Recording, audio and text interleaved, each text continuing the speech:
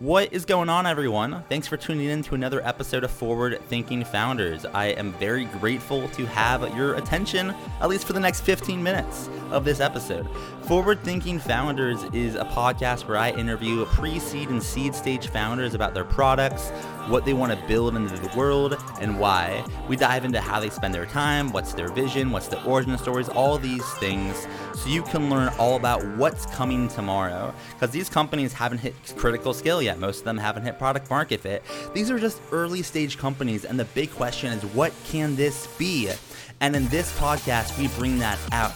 So with that, I really hope you enjoy your time listening to today's episode. And I've already done 200 plus, so if you like this one, listen to some of the other ones, like with Imadi Kund, Austin Allred, Leah Culver. We have great interviews, so check it out, enjoy the repository, and for now, let's get into today's episode. Here we go. All right, how's it going, everyone? Welcome to another episode of Forward Thinking Founders, where we talk to founders about their companies, their visions for the future, and how the two collide. Today, I'm very excited to be talking to Chris Motley, who's the founder of Mentor Spaces. Welcome to the show. How's it going? Doing well. Thanks for having me, Matt. Yeah, thanks for coming on. I'm really looking forward to learning more about what you're working on. For people that haven't heard of Mentor Spaces, what is it? What are you working on here? Well, what we do at Mentor Spaces is we help large companies to improve the diversity, equity, and inclusion of their companies, and we do it through mentorship. So it's a virtual mentorship platform that really facilitates relationship between junior level employees and more senior employees, as well as underrepresented talent interested in working at our client companies. So let's say I had a big company and I wanted to use this. Can you kind of walk me through my user experience? How would I, how can I use it? What are the different things I can do with it? Can you kind of walk me through, I guess, like what would my experience be if I was to kind of check out the product? Yeah, well, I think one thing it's important to establish is sort of, what has been problematic with mentorship in the past. And typically, it's very cumbersome. It doesn't really scale well. And when my team and I, look deeper into how we can innovate in terms of mentorship technology, there's a few key sort of features that differentiate us. One is a focus on group mentorship. People tend to have the same answers to questions, and the folks who have experience to share, they don't like repeating themselves. So putting people in career interest-based groups is one very important kind of component of the user experience. Second is asynchronous communication for all the same reasons. You want to be able to scale. So very similar to Quora, we facilitate mentorship conversations through Q&A. And then the last piece is just recognizing that folks can be either a mentor or a protege, depending on the subject matter at hand. So when we work with our big customers, we tend to work with their employee resource groups, which are already organized according to gender and race, et cetera. And they almost always have goals related to building talent pipelines and increasing their leadership development. So when they use the application, they're assigned to these groups that are focused on their expertise and their lived experience, where they will then engage in questions and answers with cohorts of students and early career professionals that we've matched to those groups or spaces. Got it. This sounds like a fantastic product for any company to use. It kind of leads me to wonder, like, why'd you want to get started with this in the first place? Or I guess, in other words, like, what's the origin story for this, and why'd you get started? Yeah. Well, it really started. So I spent the first part of my career at Goldman Sachs as an energy trader. Now, I'm a Black kid from the South Side of Chicago, so I knew nothing about Goldman Sachs, I knew nothing about the world of finance and trading. But I had this chance encounter with someone when I was about 18 or 19 years old, who actually was the energy trader at Goldman Sachs. And this individual, changed my life by introducing me to this whole world I didn't understand. And quite honestly, the money I made from that first part of my career helped to fund this company. But I really just became obsessed with leveraging technology to create serendipity for folks who may never have that chance encounter.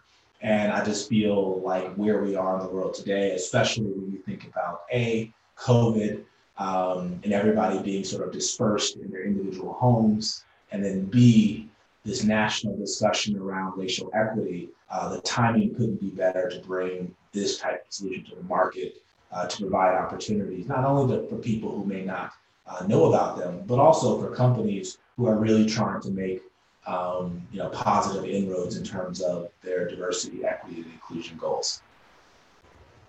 Can you kind of walk me through, as the leader of this company, you're probably wearing lots of hats all the times. What does an average day look like for you, as you're working on this, and how maybe has it changed over time since you started it to where it's at now?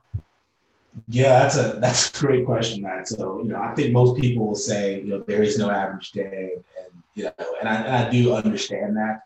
But for me, I think, from the beginning days, you worry about things like the name of the company and all of these things that when you have a little more experience don't matter. It's all about, building something that creates value. And so for me, there's basically three things that are on my mind every single day. Number one is get the flywheel turning. So customers, users, making sure people are happy, so on and so forth. Number two, making sure we have the right people on the team to help drive the strategy forward.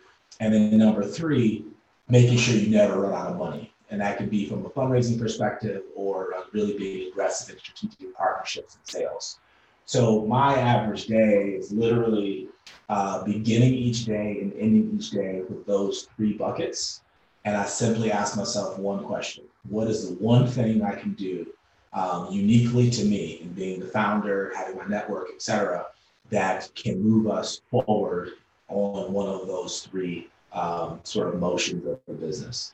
So it's average in that sort of framework, but obviously the strategies that I employ on a daily and weekly basis can be different depending on what's happening in the market. And that structure did not exist in the early days. Definitely. So a couple more questions for you. So you mentioned earlier in our conversation that when you were, I think you said 18 or 17, you didn't know much about the banking world. Someone kind of took you under their wing and kind of showed you the ropes. I'm curious if you could tell your 18-year-old self something now about banking or about just like tech startups, just from what you know now. What would you tell them? What would you kind of impart on someone that is not as experienced in the world as you are now? Yeah, I mean, what I would tell my 18-year-old self or someone at that age is stay curious and dedicate time to embrace that curiosity. When I was in college, despite my hardcore schedule and having a lot of classes, but also working at the same time, one thing that I did was every Saturday morning, did not matter, from 8 a.m. to about noon, I spent that time engaging and investing in my curiosity. So I wasn't doing homework. I wasn't working. I literally just, used this wonderful tool called the internet to just go deep on anything that sparked my curiosity. And if you think about that, there's 52 weeks in a year. So you can have 52 cycles each year of 3-4 hours engaging your curiosity. And you'll find that lots of ideas come to you, and you just become a lot smarter about a lot of different things.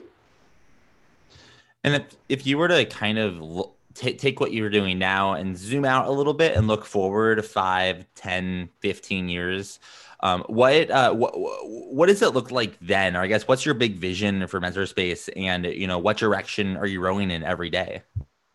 Yeah, well, for MentorSpaces, our vision is to make all, company workplaces, virtual and physical, more diverse, equitable, and inclusive.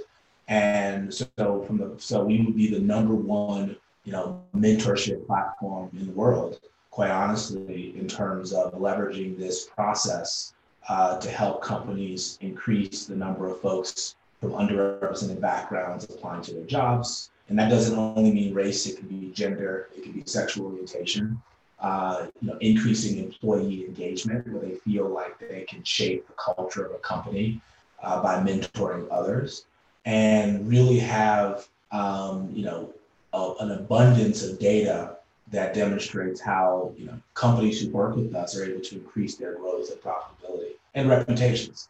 If we can do that, my team and I'll be very happy.